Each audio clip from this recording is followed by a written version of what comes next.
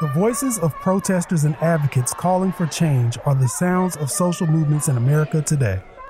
Movements like Black Lives Matter and Me Too, movements for LGBTQ rights, abolition, reproductive justice, immigration reform, and environmental justice. Lawyers play a crucial role in these movements, but it might not be in the way you think. That's the focus of the Movement Lawyering Lab course taught here at Duke Law. And that's the topic we'll be exploring in this episode of the Duke Law Podcast. Hands up, don't shoot! Hands up, don't shoot! Hands up, don't shoot! Hands up, don't shoot! Hands up, don't shoot! Hello, I am Jesse McCoy, a clinical professor of law at Duke Law. I also teach social justice lawyering with Professor Ann Gordon, and am the supervising attorney for Duke's Civil Justice Clinic. With me today is Professor Ann Gordon, who is the creator and teacher of the Movement Law Lab and is a clinical professor of law and director of the externship program at Duke Law. A former criminal defense attorney, Professor Gordon now teaches courses on designing a fulfilling life in the law, social justice lawyering with me, and since fall of 2021, the Movement Lawyering Lab.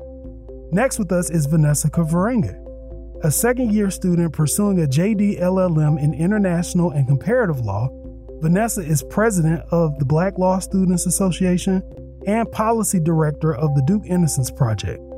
Prior to law school, Vanessa worked for 2 years at Organize Florida as a political organizer, moving up to acting regional director. Also joining us is Evelyn Blanco. Evelyn is a second-year student pursuing a JD and has worked with the Duke Immigration and Refugee Project and Duke's Children's Law Clinic and Wrongful Convictions Clinic. Both of these students took the Movement Lawyering Lab last fall. Join us as we discuss the foundations and tactics of movement activism, how lawyers work with social movements to build power and create change, and what students in this course learned from working with lawyers and organizers involved in social movements across the United States. Please enjoy this episode. Welcome, everyone. I am clinical professor Jesse McCoy, and I'm looking forward to leading today's discussion with fellow clinical professor Ann Gordon. Hey, Jesse. 2L Vanessa Keverenge. Thanks for having me. And 2L Evelyn Blanco. Thank you for having me. We're going to be talking about an important topic, one that's resonant to the moment this country is in, and one that's near and dear to my heart as a lawyer, social movement lawyering.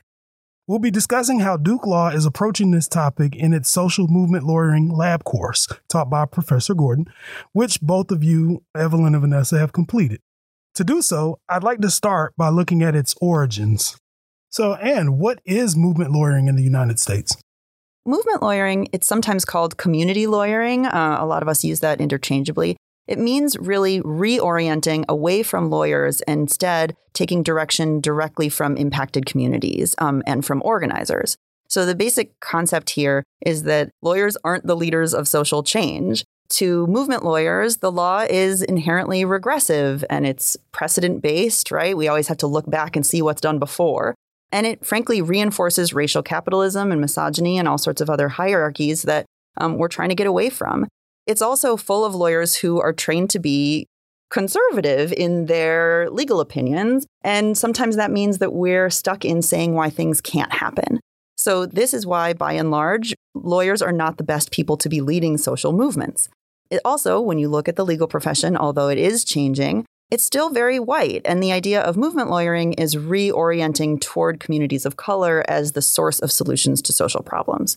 And this doesn't mean that lawyers don't have a role to play. Lawyers have a really critical role to play in the movement. We can translate how systems work, and we can use our kind of privilege as insiders to be able to translate that to other groups that may not have that same kind of insider status. We know where the levers of power can be pushed. We know how decisions get made. We can help with things like education and messaging. Movement lawyers do things like strategic advising and help with campaign planning, messaging. You know, we always tell our students, lawyers, we think and we speak and we write. We can use all of those skills to help movements. But when you look at who the real leaders are in movement lawyering, we really emphatically believe that it's not the lawyers. It's the people who we then give the information to that then they can take that information to realize a vision for change. And why do we, both as a nation and as a legal profession, need movement lawyering? We need movement lawyering because at its root, movement lawyering is about power and kind of trying to reorient the power away from traditional institutions, and that includes lawyers and even the law in general, and toward the power of the people to make change. And I know, Jesse and Vanessa, you've got some things to say about that as well. Yeah. Power is organized money and organized people. It's not, your followers on a TikTok or Instagram. It's not, being a top whatever on a Forbes or Fortune 500 list. It's organized money and organized people. And I think it's just really important to remember that, who creates and moves change. It's not just, a billionaire throwing money at things. And when we talk about power, I think it's also important to recognize that in this moment, the demographic of lawyers are changing. We're now hearing voices and hearing about issues that the law has historically been able to overlook and overshadow. And in many cases, it has done so in a deliberate fashion. And movement lawyers, we need movement lawyering because not only does it name that and actually speak it, which there's value in that, but it's also then using that strategically to try to have an actual real evaluation of what's the landscape here and how do we do kind of a power analysis about how to make change.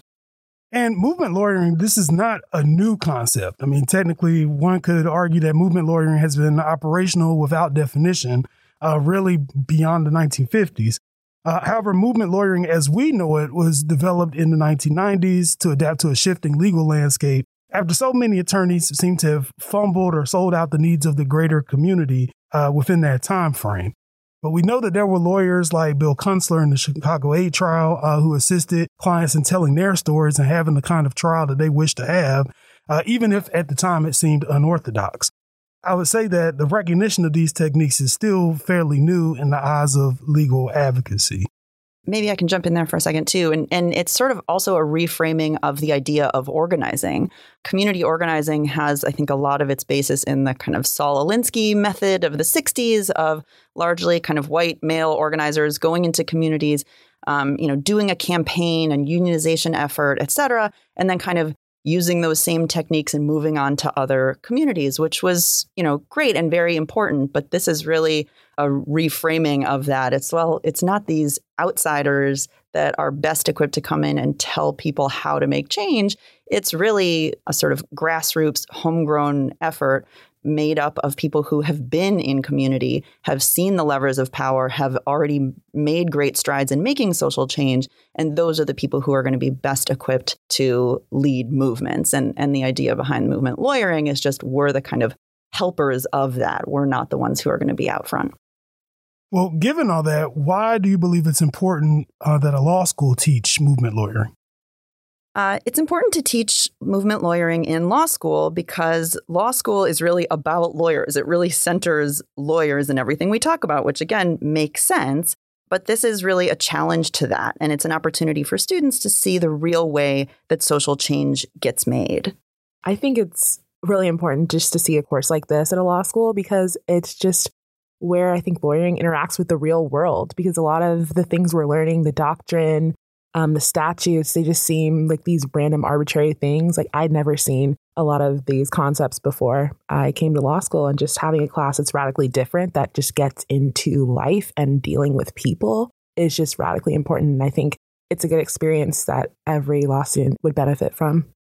And I think Vanessa really hit the nail on the head when she said radical, because I feel like this course really helped me get a radical shift in my mentality, because as a law student, I think I'd been kind of socialized to say, the role of lawyers is litigation, something like impact litigation or corporate law, etc.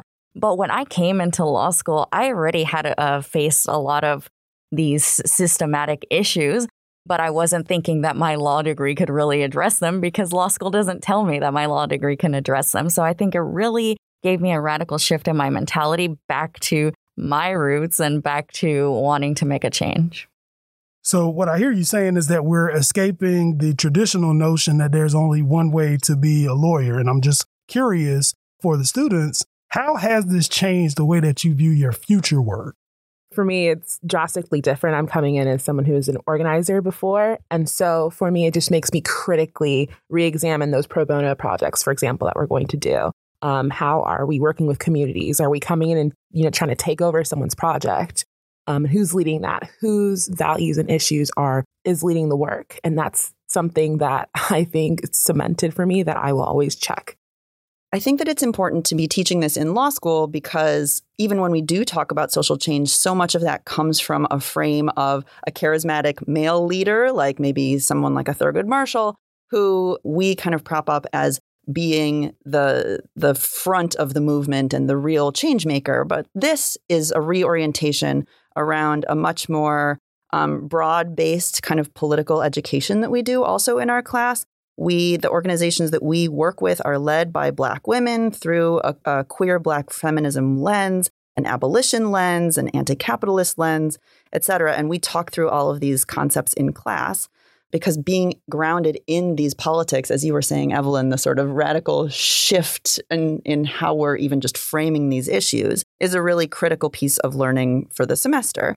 Not everyone who takes the class has to agree with all of these things, of course, but because of the organizations that we work with, it's really kind of essential background knowledge that our students have this political education before they go out into the field and work with these kind of, frankly, visionary organizing groups. And another important aspect about movement lawyering is we have to develop the understanding that court is not the initiator of social change in this country. If you look at any of the major cases that have involved any kind of change, you have to first look at the time frame and see what was going on conceptually before that court even made a decision. And the reason why the courts oftentimes make decisions and why opinions that could be dissenting opinions in the past oftentimes become the majority opinion of the future is because of social movements and people maintaining activism and awareness in the community about inequalities that we deal with on a daily basis. And can you walk through what the Movement Lawyering Lab is and how the course is structured? Absolutely. So we've organized this as an integrated externship. Duke Law School has a couple of these. And the idea here is that you've got a seminar and coursework, but then also an experiential component, and that these two things really come together such that the coursework informs the work that you're doing in the field, and the field work helps kind of make concrete the coursework that you're doing. So the first part of the course is really kind of definitions of movement lawyering. As you all were saying, this is a total reorientation of how we think about doing legal work and making social change. So we spend a good amount of time on definitions. We do some critiques of the traditional models of lawyering, and particularly lawyering as it exists in social change spaces. We do some orientation around these political concepts, such as Black queer feminism and abolition and other sort of dynamics that exist, the frameworks in which we're working. And then we have some student-led classes, which were brilliant, you guys, last semester, based on what the students are working on, either sort of subject matter. These are the concepts behind the work that we're doing, or even just techniques. We had a great class on kind of communication style. And those are really up to the students to take the rest of the class wherever they're thinking.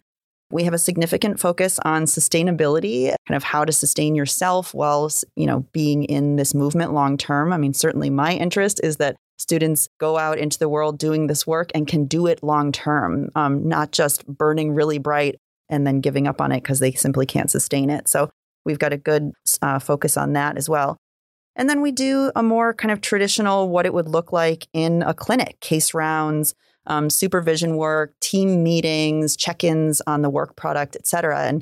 And we do that both with, or the students do that both with me and directly with our partner organizations, specifically the organizers and lawyers that they're working with.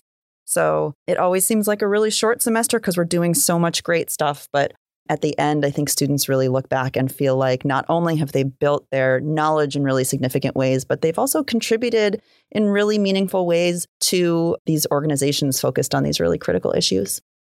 Vanessa, what were some of the most important takeaways you learned about movement lawyering? I think it was really useful to evaluate the role of a lawyer in even like a protest. Because, for example, I spent the entire summer of 2020 before I came to law school protesting. And they can get really emotionally intense and people get really riled up and you get lost in the cause and you have to think for a second, wait, is it helpful for other people in the community for me to get arrested.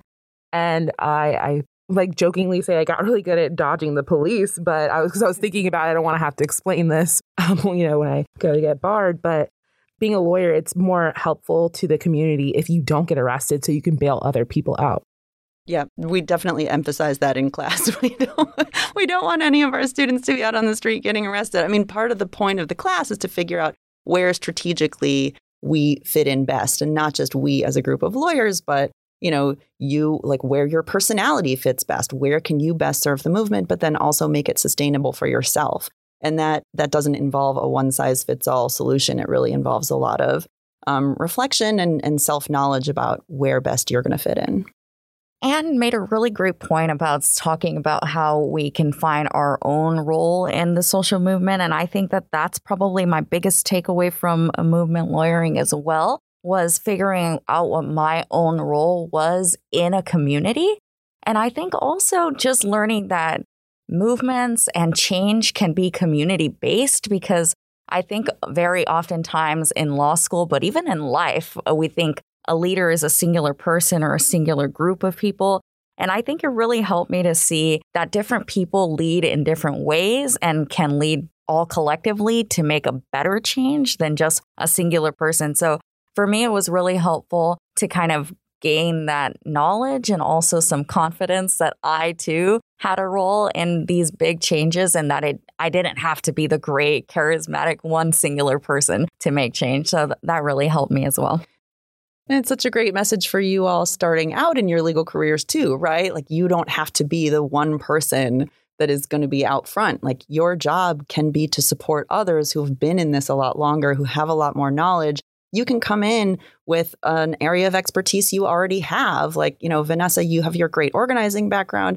Evelyn, you've got, a tech background. Your graphics design background even was really useful last semester. And so you're able to kind of step in where you can be most useful, which I think is really great. And I think decreases the barrier to entry for you all just starting out. So in a way, it kind of changes the way that law school works in general, because I think we're accustomed to the traditional notion of destroying everything you were before you got here to rebuild you as a lawyer, when in actuality, what brought you here are the skill sets that'll help you and change in the future. So I know you all have been working with various groups and various social justice movements. Tell us a little bit about the work that you all are doing.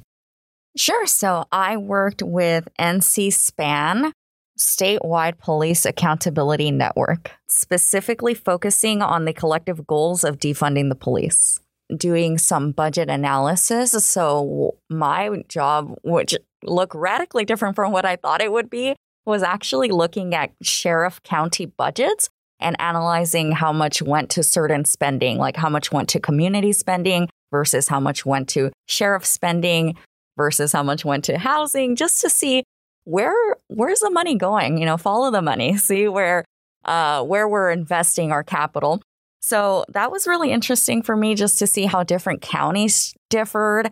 And for example, bigger counties tended to give a little bit more to community funding, but proportionally, it was still way less than they gave to sheriff funding. So it's just very interesting doing some data analysis, which I had no background in previously. So it was good to get those skills. And the way that I anticipate that they would use the budget analysis that I did was there are upcoming sheriff elections in North Carolina. And so understanding where money is going can help to create a message going forward as to, we need more funding going towards communities instead of just the police state and the sheriffs. So I expect it to be used in that way. And as Anne alluded to, I did create some graphics just showing in visual format where the money is going. So I anticipate they may use that either for internal education or external education. I also did work with SPAN, and my project focused on the 99 crime bill, and we were looking at grants that are awarded to local municipalities and counties. And so that was something that was supposed to help the people's process. And so they had like a convening of different orgs and people, and they're trying to radically reimagine what the community could be like if we use the spending and money to help make communities safer from a community-led perspective.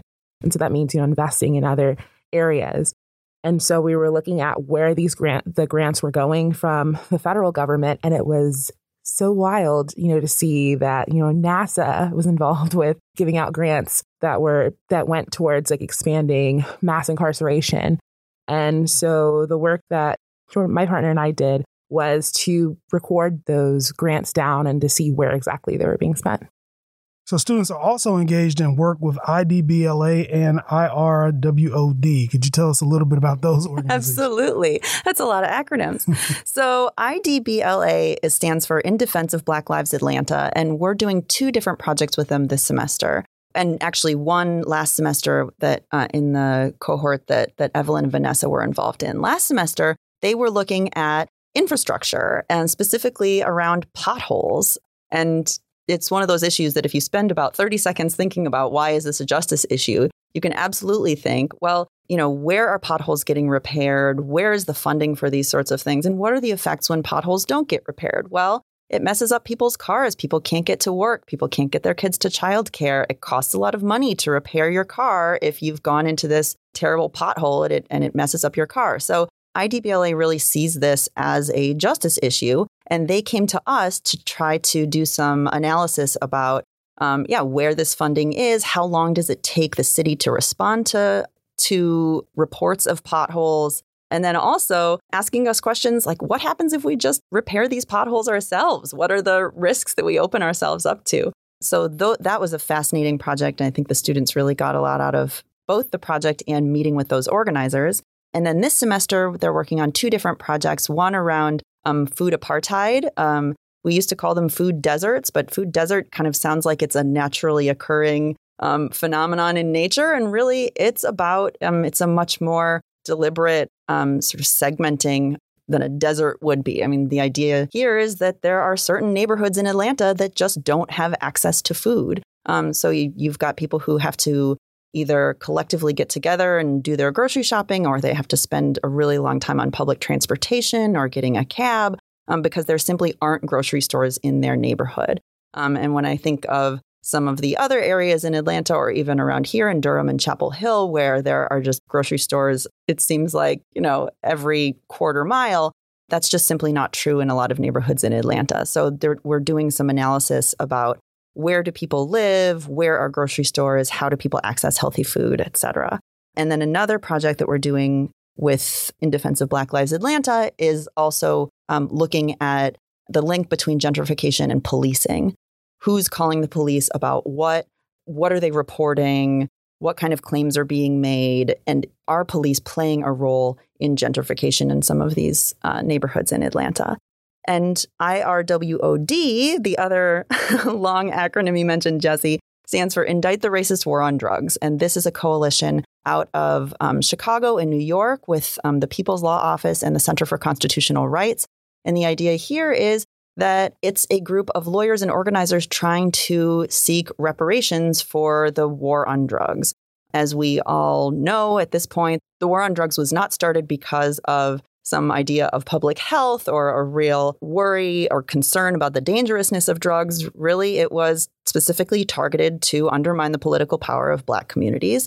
And now that we know that there are people in prison for years, decades, the rest of their lives because of this policy, is there some creative ways we can think of to get people out now that we know very clearly the origins of some of these policies? So those are a couple of examples of organizations we work with. We also work locally with an organization called Emancipate North Carolina, right here in our backyard.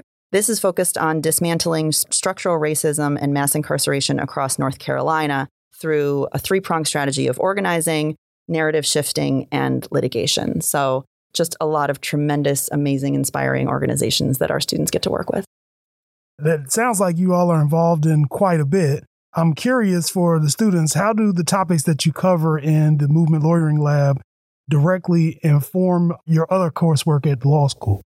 Yes, well, as Anne mentioned, part of the Movement Lawyering Lab is actually becoming educated about political and social issues and philosophies that we might not otherwise be exposed to. And I feel like that education really helped me to get a new lens on the work that I'm reading. For example, sometimes we read torts cases or constitutional law cases where there's clearly a racial issue or a gender issue or some kind of discrimination, but we don't talk about it in class because that's not the topic. It's about federalism. It's not about racial issues. But by getting this political education and really understanding where a lot of these policies come from, where a lot of the law comes from, I think it really changes the students' perspectives on the legal education they're getting and to be more critical thinkers and really engage with the underlying social issues of a lot of these court opinions that we're reading. Absolutely. And I think it really went well with some of the courses I was taking, like my advanced con law, looking at the civil rights movement with Professor Lovelace, because, we talked about people like Ella Baker, and she was an organizer, and a lot of organizing theory comes out of her work, and thinking about, how do you set up an organization or your work to have succession so that, it goes on after you. And it tied in well with this concept of self-care and sustainability in the movement. And just like, how do we bring that to our classwork? Because I think, that's something that is so vital in law school that we all just don't talk about. And in the legal profession and just in our society in general, where your value comes from working all the time. What are you producing? How can you be productive? How can you have a side hustle? And it's just, all these things where you're not thinking about how do you sustain yourself. Yes, and just as Vanessa said, I really think that the Movement Lawyering Lab created a space not just to learn and to be educated, but to kind of find ourselves in some ways, because I think in law school, I really lost a lot of myself, a lot of my spark, because, after reading pages and pages of opinions and other people's decisions and all of this, I was worn down. So it was just really nice to have a space where I can express myself. I can, we ranted a little in the beginning. We did some yoga, things like that. And sure, it might not sound like it makes a difference, but in my really tough week where I'm already I don't feel like myself anymore, it's really nice to just have that space. Yeah, no, I definitely want to make a plug for this class. It was restorative. It made me really reevaluate how I viewed rest and myself. And it was therapeutic. It was just changing, transformative. Law school teaches you guys so much about what you don't know yet, right? You're in school. That makes sense. But, you also are whole people coming into law school as well. And so I think it's a really wonderful thing to be able to tap back into that and also make room for who you all are as people, not just as students and future professionals.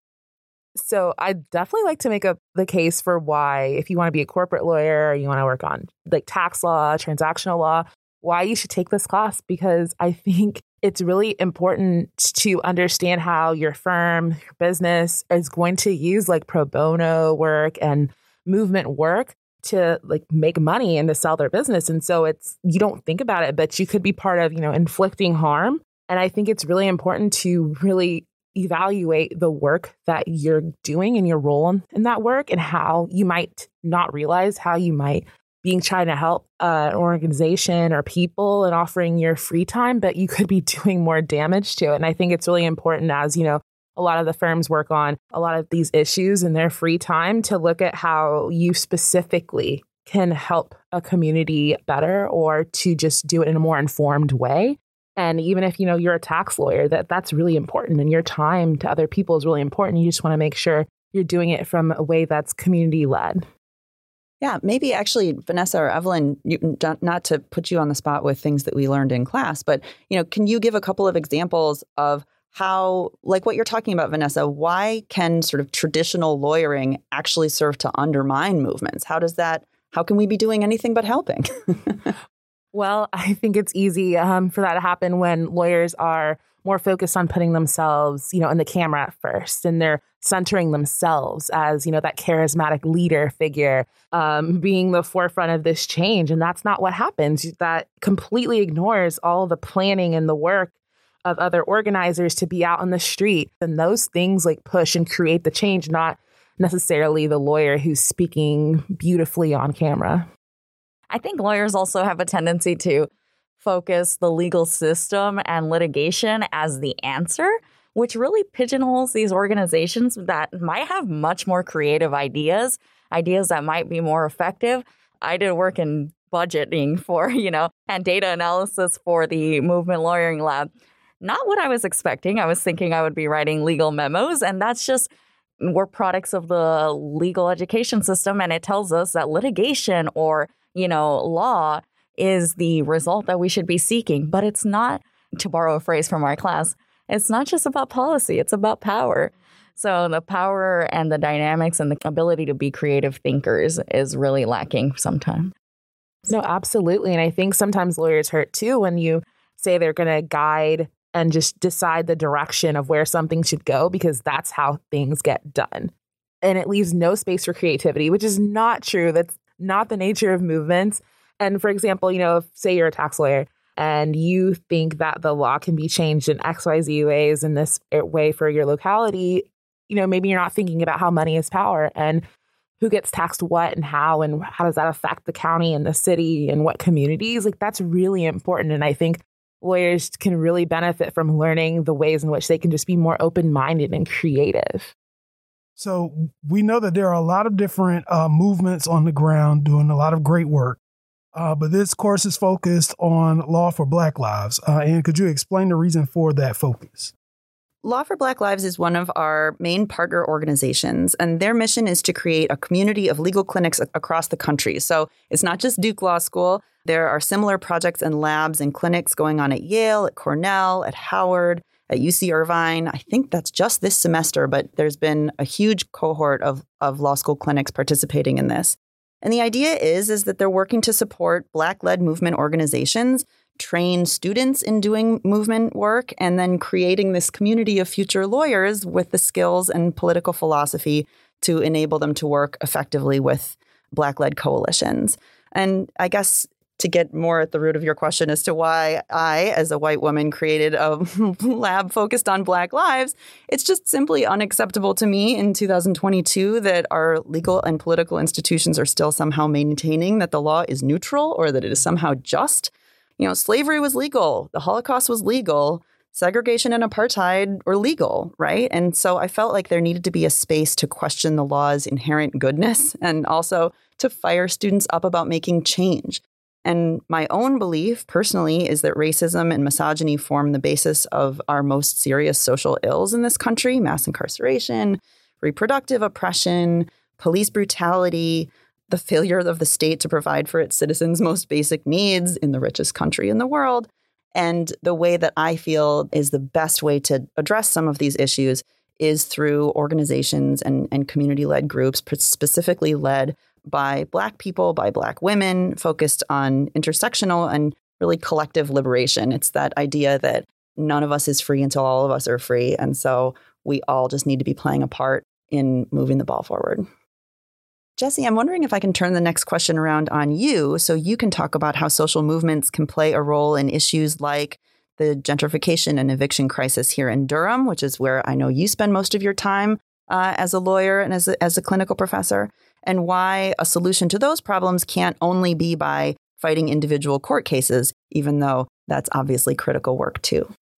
Well, first and foremost, there simply just are not enough attorneys to fight all of these cases for eviction.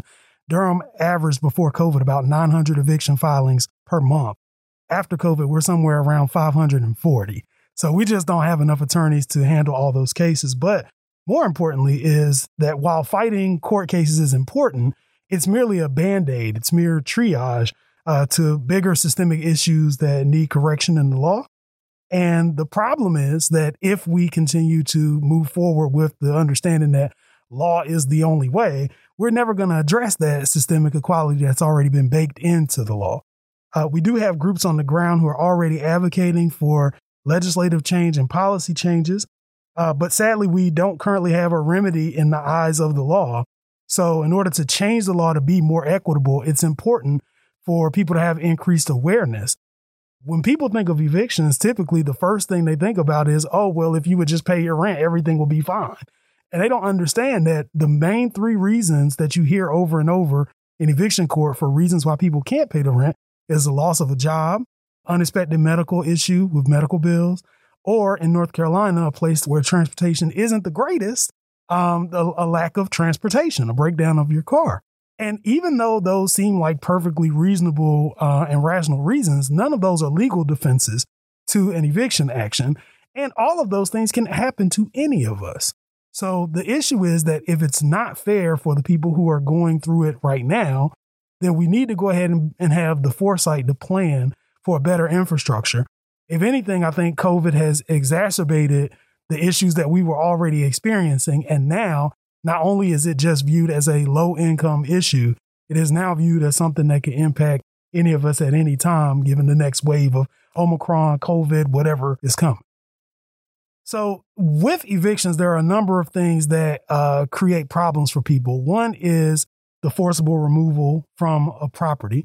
And we do have groups like Bull City Tenants United who have organized to stop the sheriff's ability to be able to get to certain people to remove them.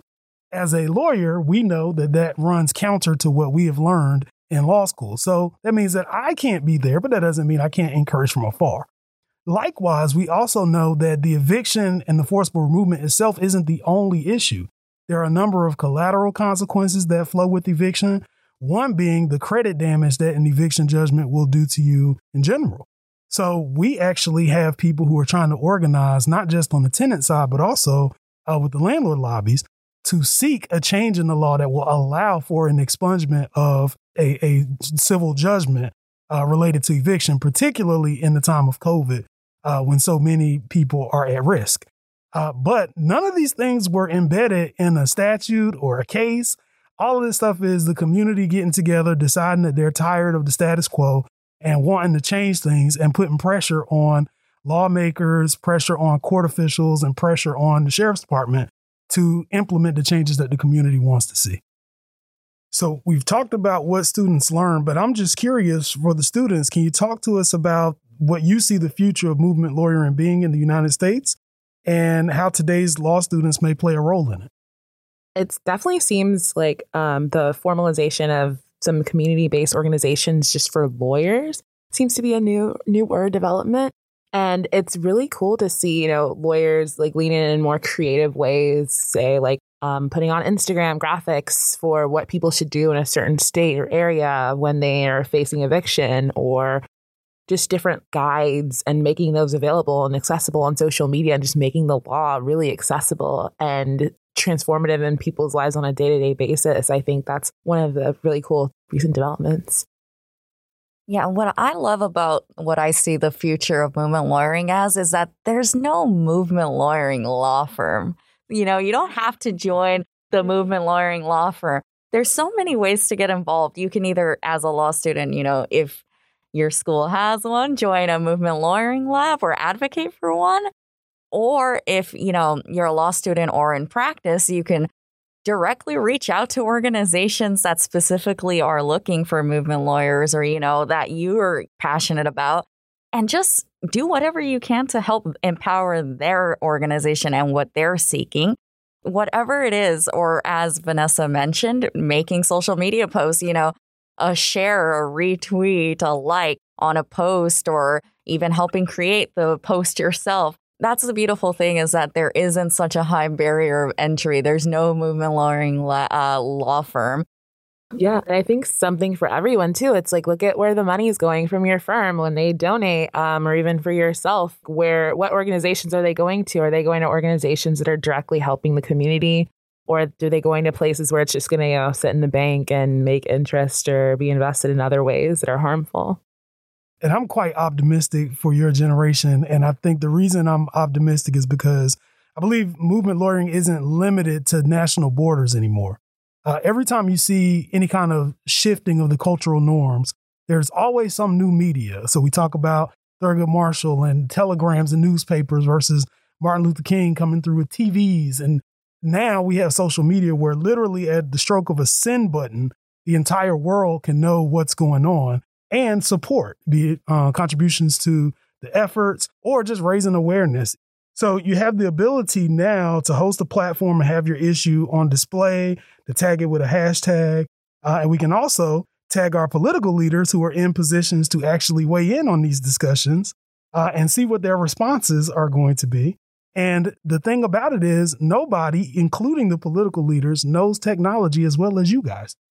So you have an advantage and you have a voice and an opinion and something to say that will shift the way that we operate in not just law practice, but the way that we operate in society.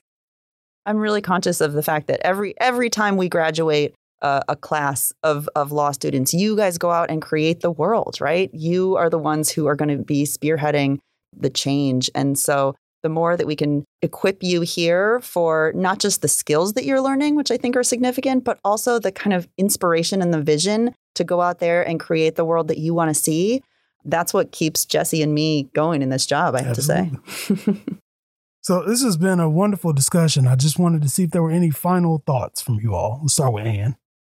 I guess for people who are, it depends who's listening. For all the listeners out there, if you're a Duke Law student, I would definitely encourage you to come talk to me about taking this class. It's a really great way to earn credits while, as I said, kind of getting in touch with who you're going to be as a social change maker and figure out how you can use your skills in order to help communities and movements. If you are somebody outside Duke Law School that may be interested in getting involved, if you're a lawyer, you can also come talk to me about how best to get involved. There are community organizations everywhere you look. And sometimes it just takes a little humility and a little stepping back as a lawyer to figure out how you can plug in best. But you can absolutely do that from wherever you sit. And then if you're a law professor at another institution, I definitely encourage you to connect with Law for Black Lives or with any of the other professors that are running labs and clinics like this around the country, because there are so many of us. And we would love to talk to you about how to amplify that impact. Evelyn? I really want to thank the professor here for starting the Movement Lawyering Lab. I think hearing about the potential that our generation has to make change and all of this inspires me. But I sometimes worry that, well, we don't even know that movement lawyering exists or that we can be a part of that. So I really thank the professor for just bringing awareness to the fact that there is movement lawyering and that we can do something different that law school doesn't necessarily teach us we can do. So just thank you for that. And I hope anyone who's interested does get in contact with Ann. And Vanessa? I definitely just want to note, organizing is for everyone. I'm going to say it again. Organizing is for everyone. There's a space for you for whatever background you come from. Even if you consider yourself someone with like no extra special skills, you can do it. And I definitely want to thank professors for creating this class, because I'm sure it took some organizing here. And I think it's so inspiring to see, because when I look at, like law schools or different organizations, it's the unique things like this that really touch life that just get me excited. And I know it excites other people as well. Well, this has been a wonderful discussion. Professor Gordon, Vanessa, Evelyn, thank you for taking the time today to share your experience with social movement lawyering. And thank you all for listening. Thanks, Jesse. Thanks, Evelyn, Vanessa. Thank you.